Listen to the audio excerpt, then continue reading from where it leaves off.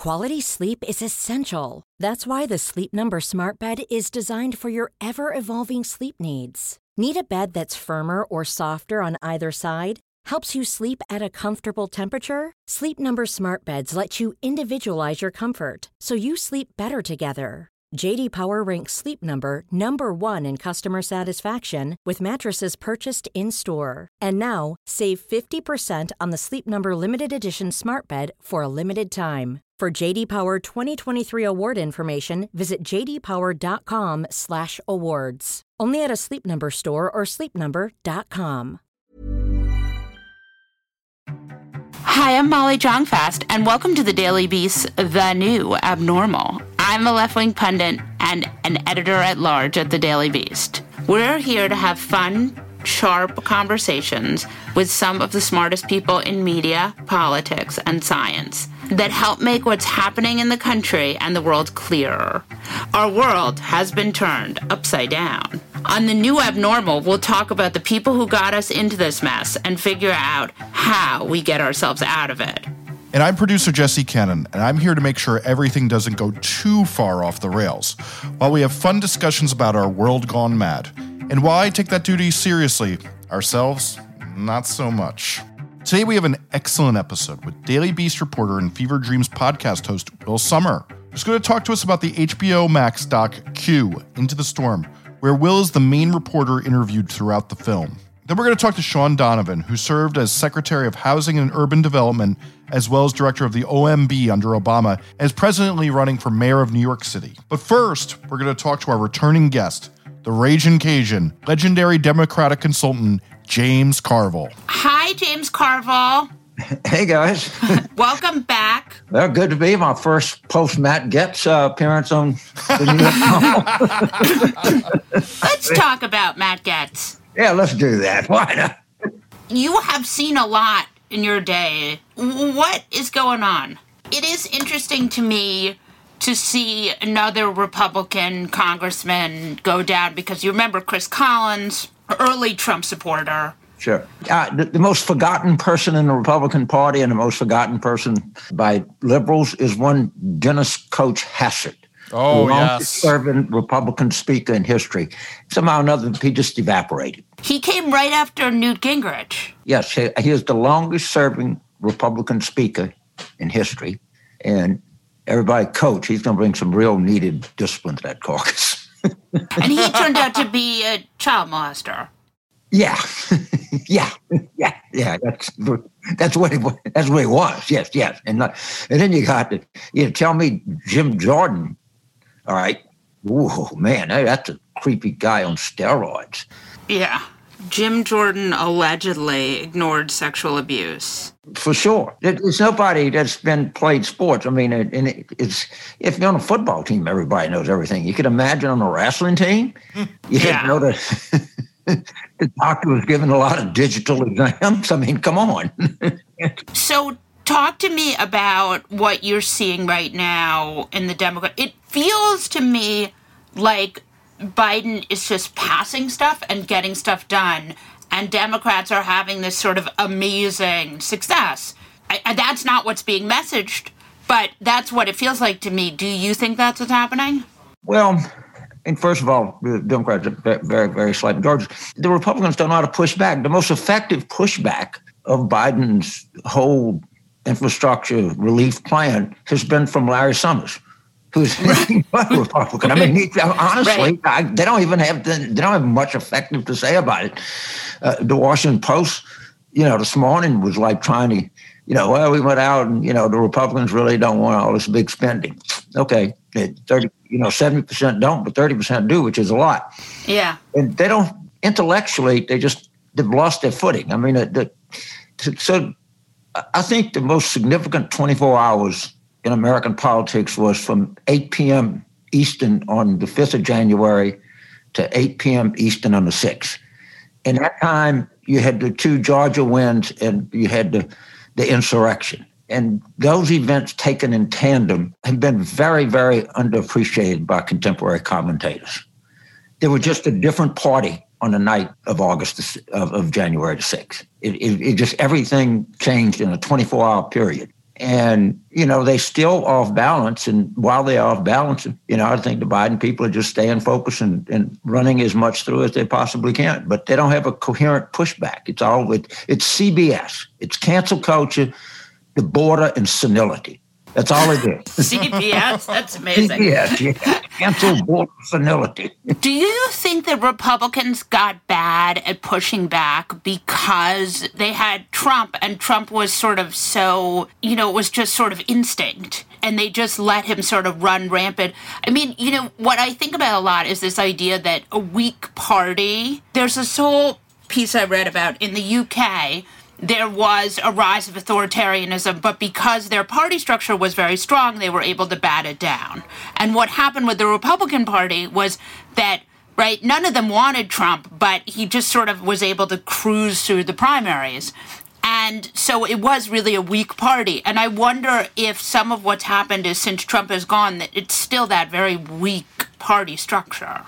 Well, they're weak because they've just completely reinvented their coalition and their messaging overnight. They've gone from a Episcopalian, Presbyterian, white party and, suburban, and they've gone, rural, non-college, and just the coalition has changed, and the changes you see reflect that. So they no longer talk about free trade, obviously, right, or anything like that.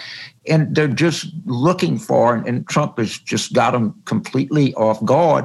And Biden is not this polarizing figure. Right. I mean, they can't gin it up. I mean, like Obama, they could, for obvious reasons, he could get them all ginned up. And they try to get a charge against Biden, but it just doesn't work that well. And, and then they're just getting hit with one thing after another. And, a significant number of people that have peeled off from them. So, they'll get it back, but right now they're having a hard time. Yeah, well. Oh, well. Couldn't have happened to a worse party. Don't hate to see it. Like, this is a thing that I've been just talking about more and more. How do you think Biden is able to keep this, right? Like, the vaccine program is a humongous success, right? We've gone from the worst country for COVID to basically, with the vaccines, America is just absolutely, there's data today that says everyone in America can be vaccinated by the summer, right? Later in the summer. So how does Biden, because Democrats really aren't brilliant at messaging, or at least not anymore. They were when you were, but how is he able to keep this going, to keep the messaging on this and to really take advantage of this huge win? Well, the one thing is, and I can thank the woke wing of the Democratic Party, of which I'm not a member. They wanted this guy, Mr. Zients, Jeff Zients, to be like secretary, and they couldn't get him past the wokie, so they put him in charge of the vaccine. Everybody says he's like one of the most confident people you can imagine. So one of the things people are seeing is, of course, Trump and them didn't know whether to, whine their asses or scratch their watches. And so this guy comes in, he's a logistical people, he puts all the people in place, and Biden does something smart, he underpromises. He's going to have 100 million by then. Oh my God, look what we got, 200 million. But I think that the vaccine just gave him a kind of credibility. And the other thing is, people need this money. People are just like hurting. They don't have nothing. The top percent of people who did fine did better than fine. But, this stuff is popular. People like this idea. Now it's going to get more difficult, a little tougher sledding, but he's not a very clear target for them. So they'll get their footing, but they certainly don't have it yet. So you spend a lot of time in parts of the country that Democrats do not rule. Right? Yeah. Louisiana and different places like that. Yeah. What do you have any thoughts? Because this 2022 Senate map is kind of like if Democrats could pick the right candidates, they might be able to knock off one or two of these GOP seats. Do you have any thoughts of like exciting red state Democrats who you think could maybe break in? Very good. I think North Carolina, if you look at it, it was disappointing in 2020, but it did actually close some. Yeah. And we got a bunch of good candidates that are circling around North Carolina, and that's going to be an open seat for them. I think that's probably is one of the more attractive pickups. Yeah. Pennsylvania, we got to get the right kind of candidate, but, everybody's going to have a primary there too. So that's, a very attractive pickup opportunity.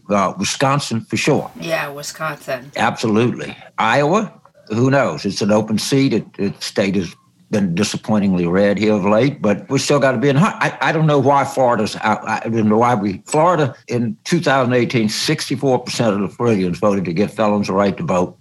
60% in 2020 voted for a $15 minimum wage. Yeah. Maybe if we ran a smart campaign down there, we'd win an election. Yeah. But it does not. Inherently, when elected at 2/3 wants everybody to have a chance to vote, and by 60% wants to pay people, a living wage, should be a place that you can win an election.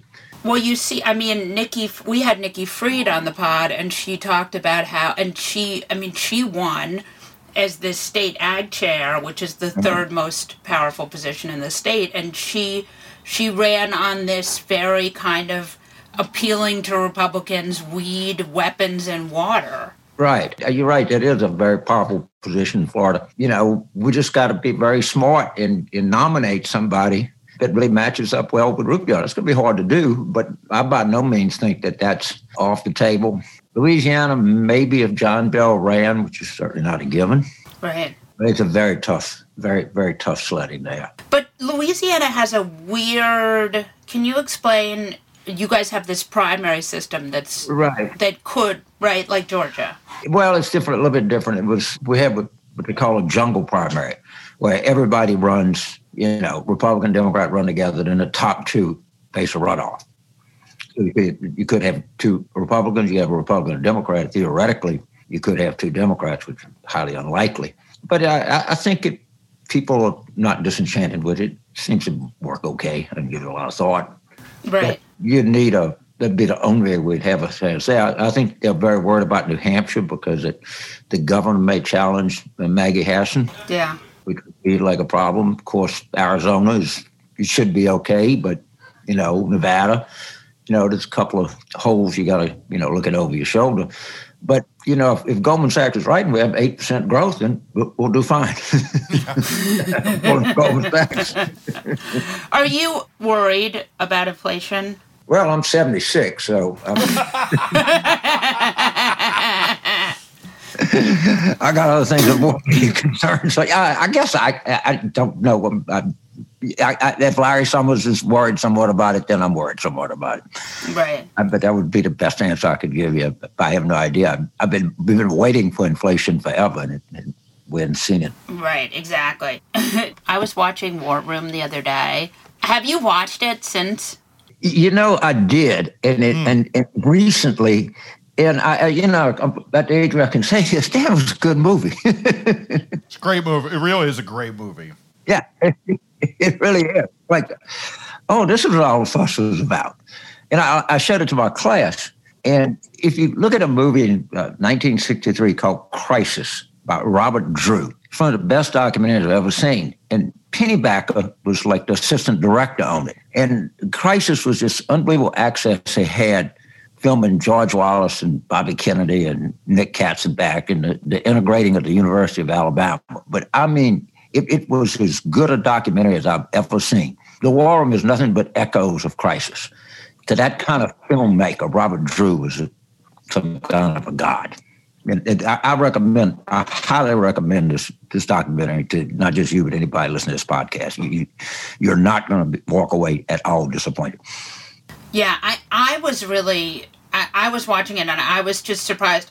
I mean, do you think with Clinton, one of the things that's so interesting to me is he sort of comes out of nowhere and wins. Do you think that there are more Democratic candidates like that who could do that now? Or do you think the culture is so sort of, people are so dug in? Well, I mean, the first thing is, Bill Clinton's so talented. People just have, it's hard to explain to people just what a talented politician he was, and the way that he could see opportunities and understand things. And probably you're not going to see like major movement where somebody goes from 2% to right to whatever. But I don't discount the possibility at all. I mean, Obama was the same thing in kind of 2008. Right. Biden was, different person for a different time, but I don't know if it's likely, but it'd be fun if it happened again. Yeah. I like a little unpredictability. You guys also were a dream team. Well, we did, and the thing that really helped us was being in Little Rock. Because you're in Washington, everybody wants the gray beard to say. And I'd say, look, if you want to be here, if you're not here, you don't count. Right? We're not going to be doing conference calls, right? Because everybody wants, see, Washington, everybody's got their lobbying clients and they got their other political clients, and and it's just distractive. I would highly recommend any campaign just stay out of the major metropolitan East Coast areas because it'll affect your thinking. It just will. I think that's a useful piece of advice. Basically, Republicans have decided that from losing Georgia, they need to make it harder to vote. And so they passed this pretty restrictive voting rights bill, which is very long and complicated. And now Delta and Coke are pushing back, so Republicans want to cancel Delta and Coke. And I'm curious to know what your take on it is. All right. So I'm sort of proud to say this. I was the first person to call for corporate involvement in Georgia voting. And it was back in August on Morning Joe. I think Bill Kristol was on there with me. And I said, they got all these corporations there, and they got all this power at the Georgia legislature that would be using for this. So what we had here was a failure to anticipate. These corporate lobbyists should have gone to these Republicans and say, look, y'all don't try this shit, man. Yeah. Because this is what they're going through. Think of the Democratic coalition and the Republican coalition. So you're a marketer. Are you trying to market older, uneducated people or younger, educated people? Are you trying to market diversity or are you trying to market a single demographic? And the marketing components of Coca-Cola and Delta Airlines and all these other places, they don't want to be seen as downwind of the Democratic coalition because that's who everybody wants. I mean, even your site, you want younger, educated people that are going to get attached to it, and they're caught in a real vice here. And I give a lot of credit to Ken Chenault and all of these black businessmen, CEOs that put it out. And then I think baseball did it, and it's good. They need to be involved. This is outrageous. This is a great issue. Again, 64% of people in Florida won't allow felons to vote. It's a basic fairness, and it's a good political argument, I think, for Democrats. I don't think we should. And it's just morally repulsive. You and I, we go vote. We don't think about it. Right. It's just, everybody vote. Yeah, my grandpa voted, my grandma, you know what I mean? And my uncle. They're doing a real good job of really agitating people, and I think kind of agitating them in a good way in Georgia. I spend a lot of time talking to people there. I got a lot of friends there. And this story is going nowhere. And it was a stupid thing they did. And so they want you to believe that one morning at 6 o'clock, the Republican Party of Georgia decided they wanted to make voting fair. So they came up with a 98-page bill that they passed through the House at 9 o'clock in the morning, and it passed through the Senate at noon, and then the governor and 6 other old white guys under a plantation painting locked themselves in a room to sign it because we're just trying to help. If you people would just let us help you, you would be a lot better off. Right. Yeah, No, I mean, it smacks of a certain kind of really oppressive. Right. You didn't like the way and by the way, they had just run a really successful election. It was the GBI, to this, to that. And there was not any glitch in that election, no more than slightly what you'd expect. Right, exactly. And so this is outrageous what they do. It really is. And in its language and what it tried to do and the message it sent. This is our state. We control it. We're not letting you have any part of it. Yeah. I don't care how many votes you get. Yeah, it's really grim. Thank you so much, James Carville. Great to have you. Will Sommer is a reporter at the Daily Beast covering the fringes of the right wing and is also the host of the Daily Beast's brand new hit podcast, Fever Dreams, which covers the right's plan to retake power and the fringe elements influencing the Republican Party, which I highly suggest you subscribe to. As well, I want to give a spoiler warning since this interview spoils much of HBO's new documentary, Q, Into the Storm. So welcome, Will Sommer, back to the new Abnormal again. Thanks for having me. Always a pleasure. So we watched this. It was called Q, Into the Storm on HBO Max, and we all watched it last night, and it had this big reveal, which we all kind of knew, right? Yeah. So, I mean, look, so the revelation, right, is that basically I would say a sort of preponderance of the evidence suggests that Ron Watkins, the son of the owner of 8chan, is behind QAnon. And this had sort of come out, while they were working on this documentary. Frederick Brennan had also worked with Reply All, the podcast, which had also sort of made that argument. I think Cullen ended up having sort of more like harder evidence of it. But yeah, I mean, I think sort of by some conjecture, like people had kind of already figured that out. Right. I mean, he was on Reply All, and he was on a couple of other places, Frederick Brennan, saying that Q was Jim Watkins and his son. Right. And I mean, I think to Cullen's credit in the documentary, I mean, I think obviously Frederick is himself sort of an interested actor here. Yeah. He's obviously got a feud with the Watkins. But I do think that I think given the reporting in the documentary that I think we see that thesis, I think more or less bears out. I don't think, I don't think we've seen a smoking gun per se, but I think if we don't get more information on that, I think it's fair to say that the people who currently control Q are the Watkins. And they control the board that Q posts on. So it would make sense. But the moment that is like pointed as the slip up, can you explain that? Because there's a moment that's sort of like the moment that the younger Watkins reveals himself to be Q. I didn't totally see that. Can you explain? Yeah, I think people are going to see that moment differently. It's certainly not like the Jinx where he was like, I love to murder people. But they really did try to play it like that one. Yeah. Right, exactly. So so for this like years long process, there's been this, like Ron Watkins, who's, the one people say is behind Q, he's kind of playing this weird game where at times he's like, what's Q? And then other times he'll just like get really into the nitty gritty of like drama between the QAnon influencers and all this. So then he's talking to Cullen very much like a couple days before January 6th. Ron has had this kind of like, he's become in his own right, in his own name, he's become kind of a pro-Trump influencer. And he says, the board for several years has been my efforts to teach people these intelligence gathering things. And maybe that's not clear in the video, but that's kind of how people describe Q in general, like pro-Q people. So he's sort of positioning himself as the force behind Q, the board. And then suddenly he says, but I'm not Q. So, I agree. It's not really a smoking gun in the way that I think we might want, but it sort of seems as though he was sort of bragging about his influence behind Q, and then suddenly goes, oh, wait, I've gone too far. I need to say I'm not Q. Right. So, Will, do you have any theory on, because everybody's left wondering who was the Q before this. Do you have any places you're looking at? Yeah, I mean, I think that is much harder to figure out, and I think we may never know. I mean, as made clear in the documentary, there's a lot of there were a lot of these kind of Q-like characters that preceded Q. There was a guy who's like, I'm in the FBI, I'm in Hollywood, whatever.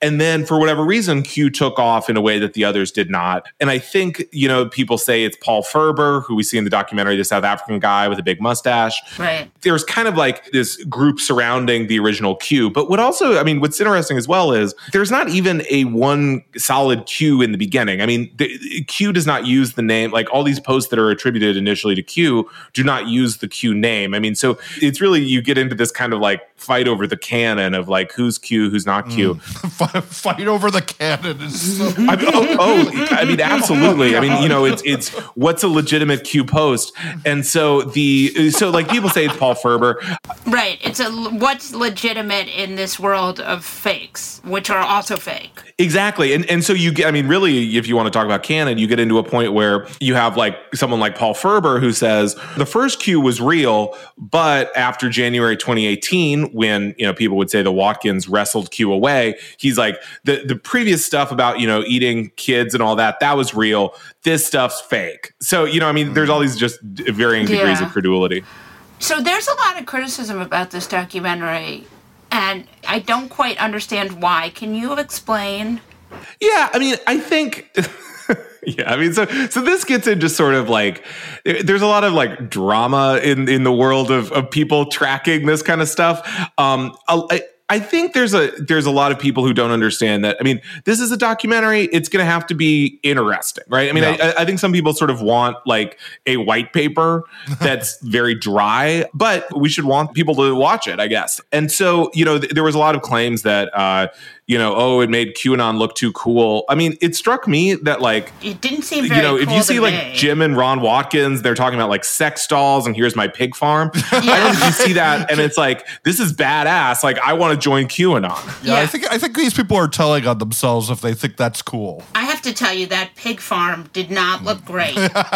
You're not planning a family vacation to one, Molly? Yeah, I mean, that was not like, oh, I got to get in on this. I think the main claim is that it continued to sort of like spread this kind of far-right disinformation. But I didn't see that, but I'm curious if you saw that. Yeah, I mean, this is something that I think, people in my line of work like grapple with a lot. And so, I mean, I think for me, the measure is always like, is it having an effect on the real world? Like, I typically don't want to do a like, look at what this zany person said online, if that's where it ends.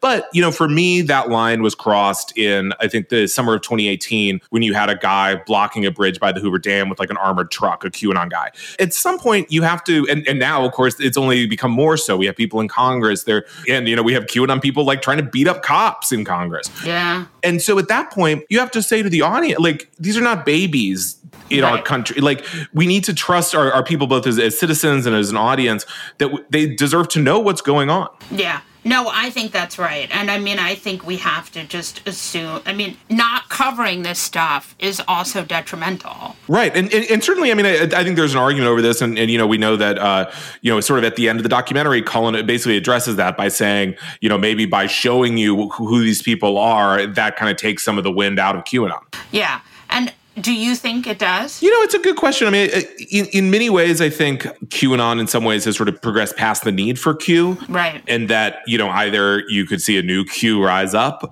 or that I think, even years ago, they were saying to one another when Q would disappear for a couple months, they would say, well, maybe Q's fake. Maybe it is just a guy in a basement or a guy in a pig farm, as the case may be.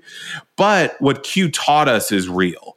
And so the messenger is less important. What Q taught us is real. Right. Jesus. Right. Yeah. So interesting. So, Will, I thought one of the most interesting things that, like, talking about what a documentary can't delve into, because it's not really the subject, but this Jason Sullivan thing of having this Twitter army that could amplify a message. Can you break that down and enlighten us a little bit more on this? There's sort of like this, and I don't know if this is the same thing, but in this field, there is sort of a possibly apocryphal botnet that people who are either associated with Roger Stone or various far-right figures can use to amplify their messaging. There is a lot of talk about this. I haven't seen a ton of reporting on it to verify it. I mean, certainly, if this Jason Sullivan guy is claiming he has this power, I mean, I'm a little suspicious of, you have Ron Watkins saying something like, yeah, I've like the most powerful Twitter account ever when I log in. I mean, that just seems a little bogus to me. Conversely, I wouldn't be surprised if there is a botnet that these people are using to amplify their message. It is curious. I mean, I've heard references to this outside of QAnon and outside of the documentary. So certainly there is this kind of belief. But on the other hand, I mean, and this kind of gets into what you deal with these people is that they love to lie constantly. Right. And so you kind of are constantly, you have to judge, like, is this in this person's interest to make me think that, so on. Just anecdotally, from my experience, you do wonder why a Charlie Kirk has 4,000 retweets on a tweet. That doesn't feel natural. That feels like it might be, and Don Jr. too. And how much we've seen things like Daily Wire doing all those dumb Facebook pages that just amplify their bullshit too.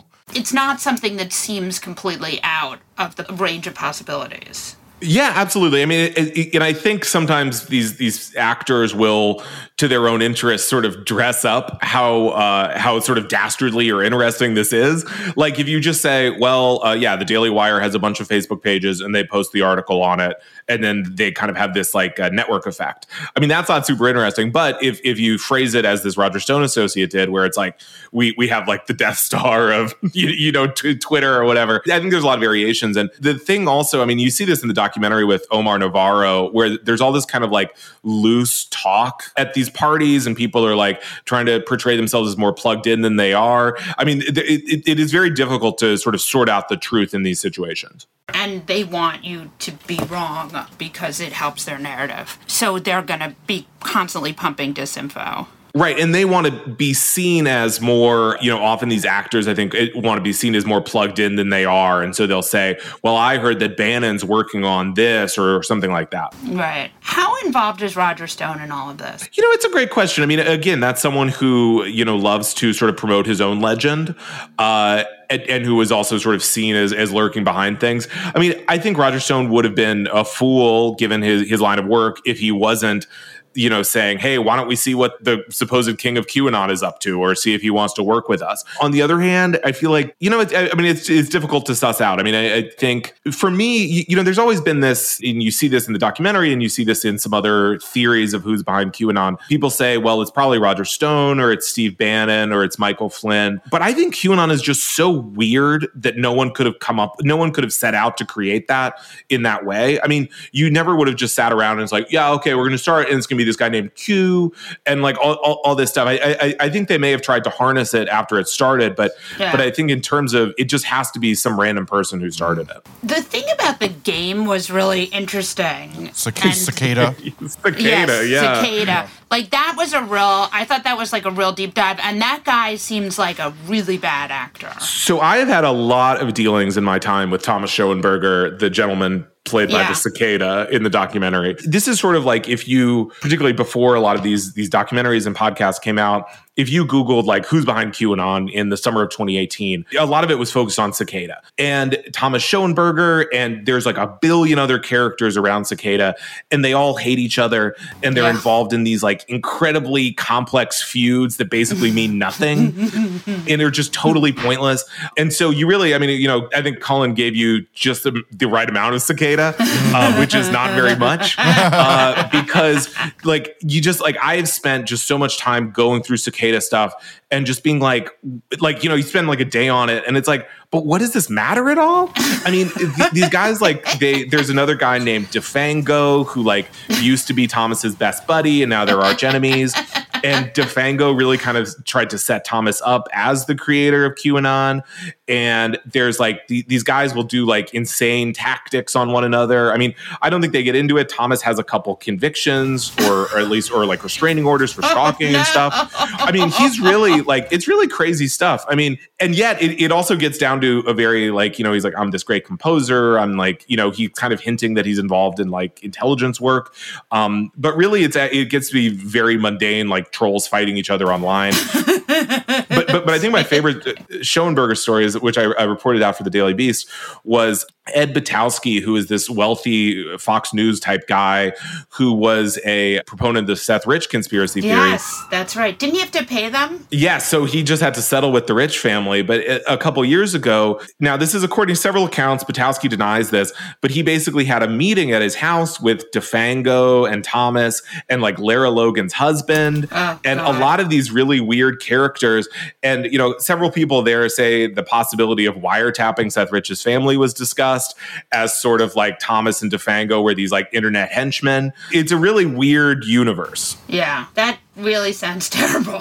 So, Wilco, I ask one thing before we let you go. Yeah. There's been a lot of talk about a, sex trafficking ring, but it's come from... It's not on the left. It's not on the left. It's coming from one of Q people's favorite congressmen. How are they reacting to the news? Yeah. Are they going to be okay? Yeah. I have seen on some aspect. I mean, part of QAnon is like people are very willing to turn on anyone who isn't Donald Trump.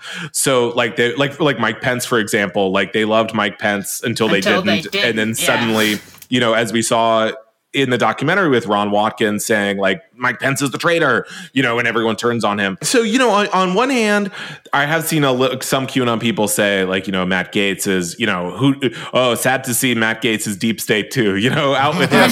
But the vast majority of people are saying, this is another deep state plot. The cabal is out to, injure the only honest man in Congress, Matt Gaetz. So, it's sort of their commitment, I think, to stopping sex trafficking, only goes so far. Oh. Thank you.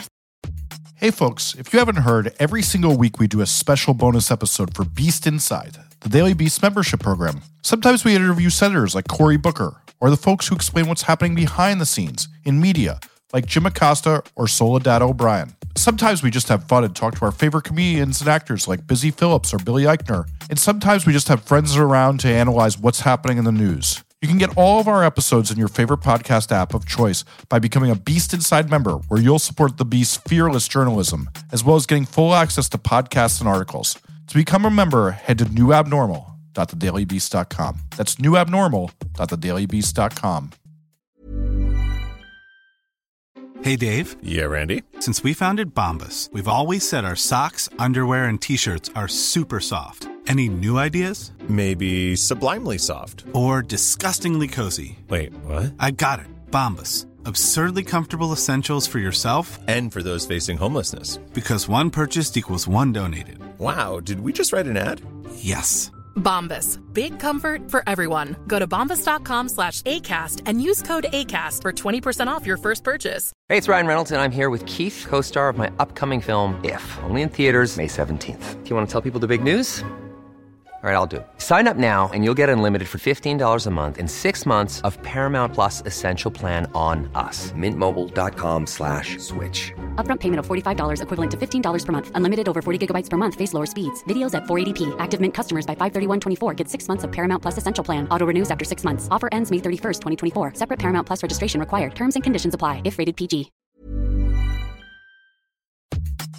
This show is sponsored by BetterHelp. You know, there's something I've really been needing to get off of my chest lately, which is that everyone and their mother should listen to the Andre 3000 album because it lifts my spirits on a regular basis, 1000%. We all carry around different problems, big and small, and let's be honest, when we keep them bottled up, it can start to affect us negatively. That's where therapy comes in. It's like this safe space where you can unload all those burdens and start figuring out how to work through whatever's weighing you down. Therapy can make a difference. I know this from firsthand experience, and it's not just for those who've experienced major trauma. It's for anyone who wants to improve their mental well-being. Therapy can help you learn coping skills. It can teach you how to set better boundaries, and it can make you be a better version of yourself. If you're considering therapy, why not give BetterHelp a try? It's entirely online, which means it's convenient, flexible, and fits into your schedule seamlessly. Plus, getting started is as easy as filling out a brief questionnaire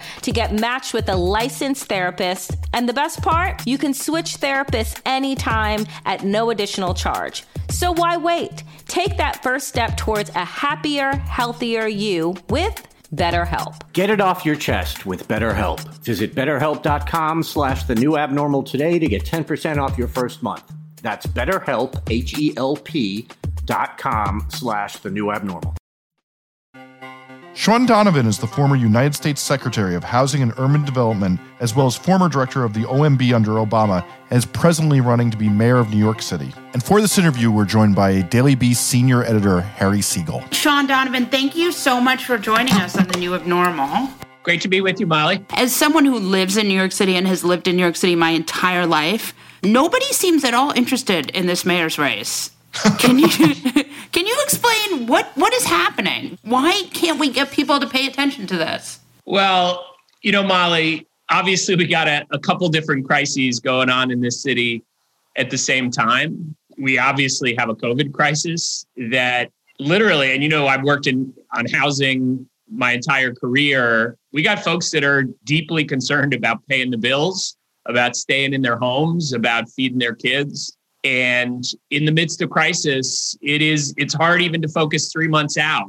But what I also hear when I talk to New Yorkers is you say, what do you think about this mayor's race? They say, this is the most important mayor's race of my lifetime. So ironically, even if it feels like people have other things that are more immediate, I also think they're focusing not just on the urgent, but also the important. And they know that this mayor's race is really important. So if they know this is important, and there's a new poll out that shows 50% of people don't have a top choice, how are you going to go about introducing yourself? I know you're one of the first candidates up on TV? And is that registering right now with voters, as you're saying it? I think it is registering. We're definitely seeing more New Yorkers that get to know me.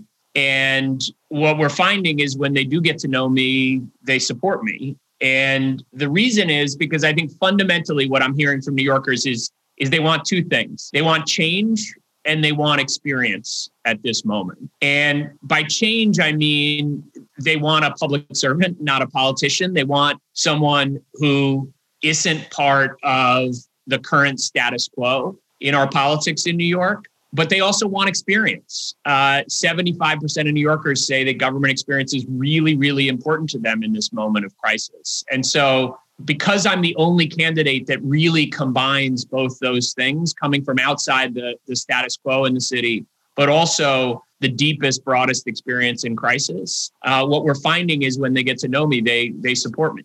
And that's encouraging. You've talked a lot about your experience with the Obama administration and your earlier work in New York, like with East Brooklyn congregations and elsewhere. But you were also Bloomberg's housing guy.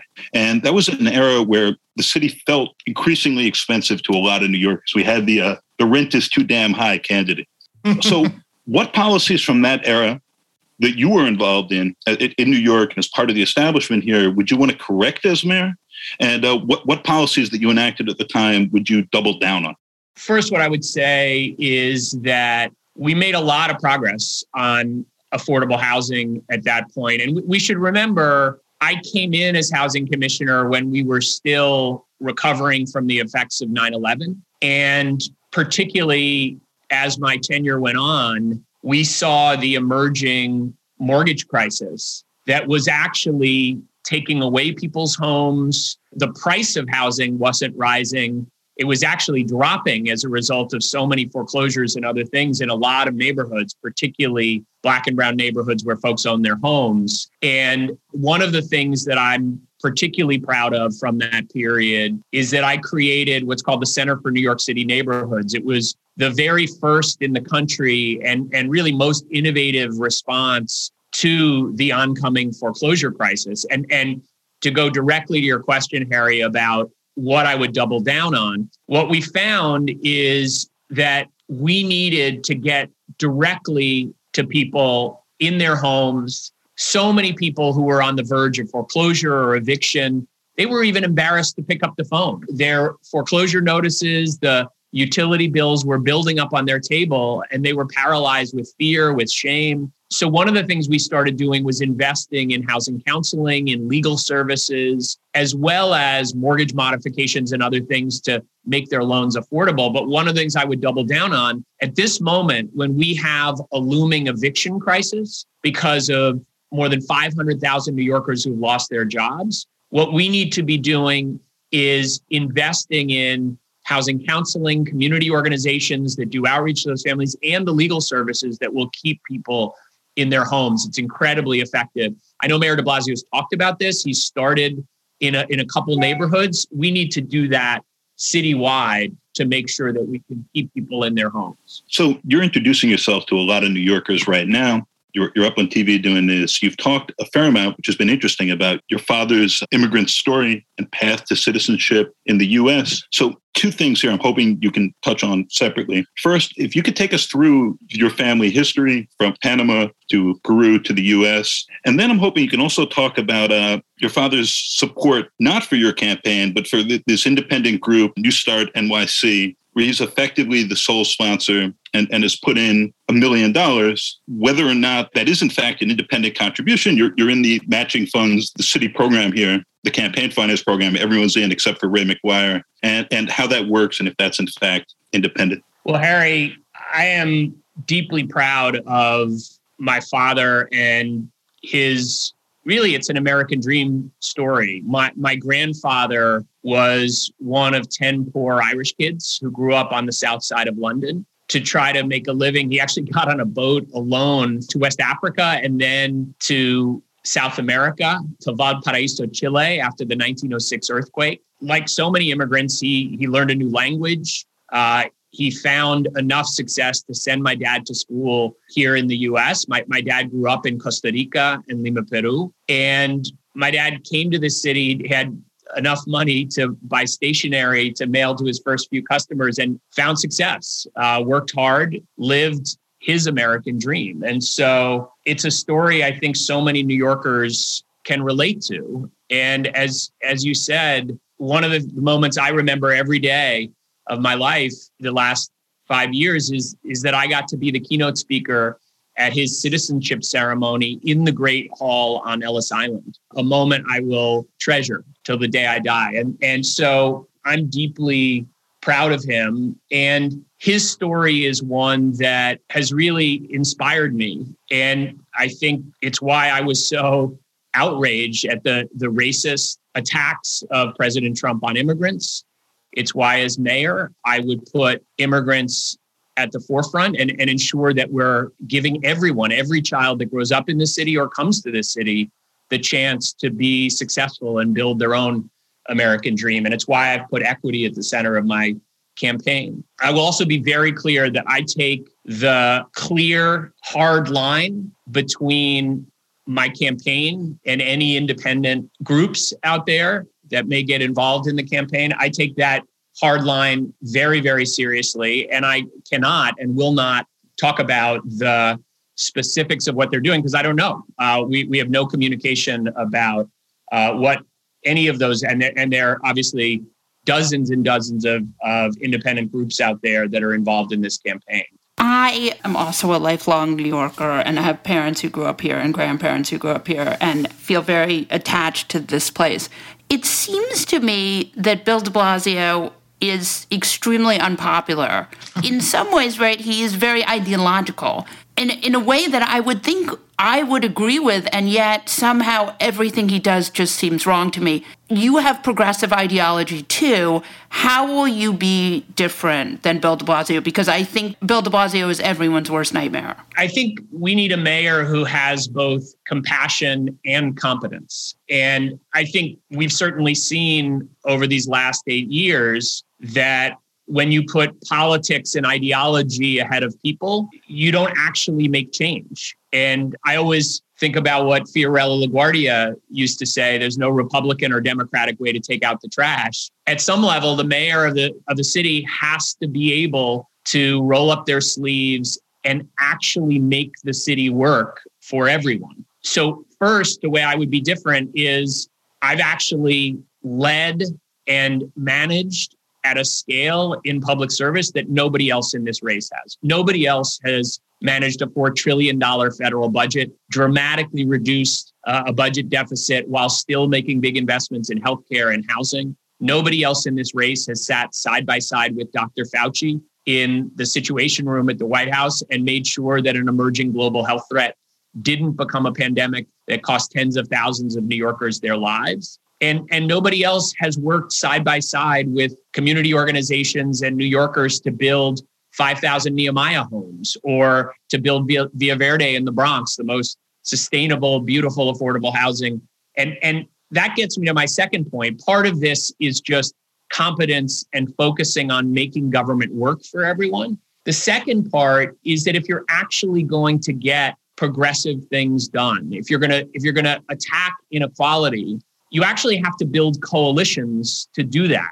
And what I find is that this mayor hasn't been able to build coalitions for what I call equitable growth. And what does that mean? That means bringing jobs, bringing new housing that benefits everyone, and being able to bring everyone to the table and really build consensus at a community level to get big things done. And that's not the work of politics. That's the work of really rolling up your sleeves and working with communities, just like I started to do 30 years ago. And I really don't think anybody in this race has the record that I do of building coalitions for equitable growth that is what we need at this moment in New York City. Sean, one of the things that's really been alarming to me is Andrew Yang's been for years criticizing the teachers union in a way I find out of bounds personally, but now as well, he's talking about having yeshivas have separate rules than New York City public schools.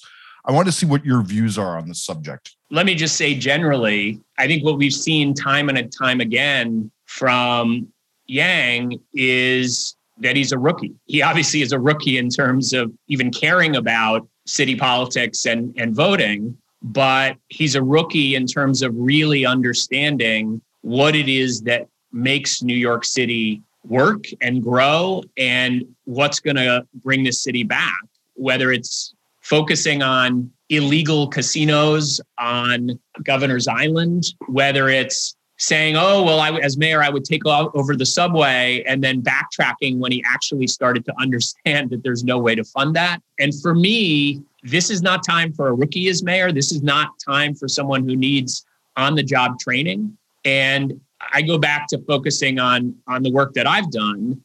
Nobody in this race has helped recover in this city and across this country from crisis after crisis the way that I have. So with that, Yang is kind of going on and on about how he has a direct line to Washington because of his presidential campaign. Who do you think would be the mayor with the most valuable connections to the Biden administration? Well, I got to chuckle at that one. The idea that you've met President Biden backstage at a debate and that somehow is a deep relationship that's going to help New York City. It just doesn't work that way. And let me be very clear.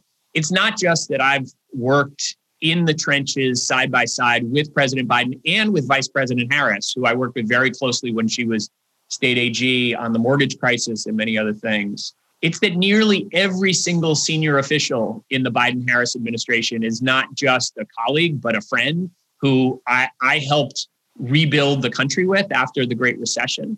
It's that nearly every senior leader in Congress is someone I know personally and have worked with very, very closely. In fact, take a look over the last year. Andrew Yang wasn't asked to testify in front of Congress about how to keep people in their homes across the country. He wasn't on the phone the last few months being called by leaders in Congress on both sides of the aisle to help figure out how to make sure that we fund housing and food and transit and all the critical things for our recovery in the COVID relief packages.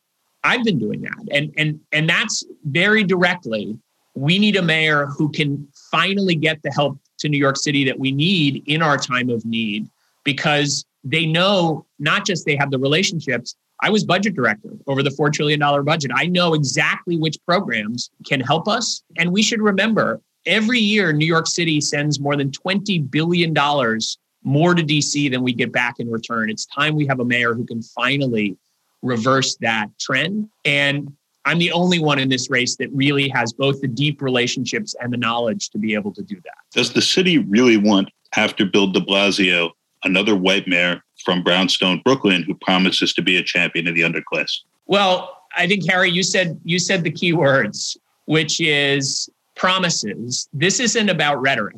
And if you look at my record as a public servant, what you will see going back decades is that I have always put equity, racial equity, at the forefront. Whether it was the work I did that we talked about earlier with Bishop Youngblood and East Brooklyn congregations, building Black and brown wealth, 75% of those folks bought Nehemiah homes, moved directly out of public housing to buy their first home. Look at the wealth that was built for families. We talk about the threat of gentrification, of Black and brown people being pushed out of the city. There's no better solution than building wealth and opportunity. It's why equity bonds is one of my signature proposals, building on Cory Booker's baby bonds, that would ensure that a child born into poverty would graduate high school with almost $50,000 in an account to be able to go to college, buy a home, start a business. Those are the kinds of efforts that I would move forward as mayor to create real equity in this city. And they can look back at my record. They don't need to take my word for it. I haven't just talked the talk on this. I've walked the walk. You may remember, Harry, when President Trump still had a Twitter account, he was attacking my work, saying that we had just, quote unquote, destroyed the suburbs because I made sure that Black and brown people could live wherever they choose as HUD secretary. That's the kind of work that I've done again and again in my career. And I think when New Yorkers really look at who do they believe can advance racial equity in this city, who's really done that work over 30 years, I think they'll decide that I have a record that nobody else in the race does. And by the way, they also are across every racial group, every geography in this city. I've been to every borough. Again and again with New Yorkers, what I hear is the most important thing at this moment is to get us out of this crisis. And nobody has the leadership through crisis, the record of rebuilding in this city across the country that I do. Awesome. Thank you so much. This was fabulous. We really appreciate you coming on. What's crazier than QAnon? More outlandish than Pizzagate? And scarier than a Mexican getaway with Ted Cruz? The answer is what the American right wing has planned next. Be one of the first to listen to Fever Dreams, the new podcast from the Daily Beast tracking the conspiracy slingers, orange acolytes, and straight-up grifters pushing to retake power. Every Wednesday, hosts Swin Subasang and Will Sommer check in on the movement of the radical right. Head to thedailybeast.com/podcasts or your favorite podcast player to catch the first episode and get subscribed. That's Fever Dreams, which you can subscribe to wherever you get your podcasts. Hi, Jesse Cannon. Hi, Molly Jog-Fast. So tell me, so many candidates, who is your fuck that guy? So he is someone who I think has actually been our fuck that guy before. Oh, but yes. He is sort of, I mean, I hate to say this because I hate to give him this, but he's sort of right now the heir apparent to Trumpism. Oh, yeah. I mean, he's really doing the imitation well. Like, I actually would say, you watch him on the TV, it's like he's trying to do like this Voltron of Chris Christie Ed Trump, which is really scary. And of course, I am talking about Florida Governor, tan man extraordinaire, Ron DeSantis. Oh, I like that. Well, he's very tan, right? He is. Very, very tan. I mean, not as tan as Donald Trump, who has this sort of orange gleam to him, but he's quite tan. It's the Chris Christie in him that's making him a little more pale. That's right. So Ron DeSantis has had a tough weekend, let's be honest. On Friday, there were continued revelations of his bestie, Matt Gaetz, Florida's 1st District Congressman. Will he or will he not get arrested for sex trafficking? Will he or will he not be perp walked? We still don't know, right? Molly, can I interrupt to say my favorite underreported part of the Matt Gaetz, Ron DeSantis connection? You only have one? Yes, you may. Okay. So no one's talking about this. This is the quote that has stuck with me. And it's from the Washington Post that said, "At times in recent years, though, Gaetz was known to remark about hanging out with crowds younger than himself. 3 people involved in the 2018 gubernatorial campaign of Ron DeSantis said that Gaetz, an advisor who later helped lead DeSantis' transition team, repeatedly suggested that events be scheduled in a way that would, quote unquote, end the night in a college town." But now, why? Why? I'm just going to say this. So the listeners may know I come from the music business. And I've been known to work with some pretty shady characters. And if anyone said this, even in the music business, we'd say, get the fuck out of here. Yeah. I mean, you want to end your night in a college town. If that isn't like a little bit of guilt by just saying stuff that sounds very guilty, that's it. So Ron DeSantis this weekend, and this has actually been reported, and in fact, when we had Nikki Fried on the pod, she talked about this too. Mm-hmm. And, you know, it's interesting. We do see this phenomenon where there's a story that's reported, but it doesn't really catch fire, and then it's reported again, and it sort of does. Mm-hmm. And DeSantis' relationship, super sketchy relationship with the grocery store Publix, and you know that the Publix heiress is a large DeSantis donor. She's a large RNC donor. She's very ensconced, and she was also involved in donating to the January 6th quote-unquote Stop the Steal rally, which was really just trying to stop free and fair elections. So, of course, DeSantis has worked out a situation with Publix where Publix gives the vaccine. Publix actually receives money for this because the government funds the vaccine. And there we have it, ladies and gentlemen. So here is Ron DeSantis offering pay for play with Publix. We knew about this for a while, but somehow this weekend the story really came to a head when 2020 did a big expose on it. I thought it was 60 minutes. 60 minutes. Yeah, sorry. When 60 Minutes did a big expose on it. So, Ron DeSantis, you can go fuck yourself. Well, my fuck that guy is a kind of conglomerate. It is the social media companies, because they are the only thing more dangerous than the air between a sheetrock wall and Matt Gaetz' fist right now, in that they are constantly playing with fire with our republic. I mean, we discussed with Will Sommer this shady character, this Republican operative named Jason Sullivan, who was basically saying he had a botnet to promote right-wing ideas. And, Will got into that. This might not be true. But here's the thing with this. That is a tumor inside these social media companies. And the fact that they don't get MRIs and check on this shows exactly why we need to hold them to more account. And I'm just continually disgusted. We all were like, great, they banned Trump and everything. But this just shows how not seriously they take their role, because we have to remember, just as the Q into the Storm documentary showed, when you break people's brains with these thoughts, they're not easy to put back together, and they need to take it seriously that these dumb, ridiculous conspiracy ideas do not run rampant. Yes! Fuck those social media companies. We have to see what the Supreme Court says about all of this with Section 230. On that note, we'll wrap this episode of The New Abnormal from the Daily Beast. In future episodes, we'll be talking to smart folks from the Daily Beast and beyond, from media, culture, politics, and science, who will help us understand what's happening to our country and the world. We hope you'll subscribe to us on your favorite podcast app and share the show on social media. Thanks so much for listening, and we'll see you again on the next episode.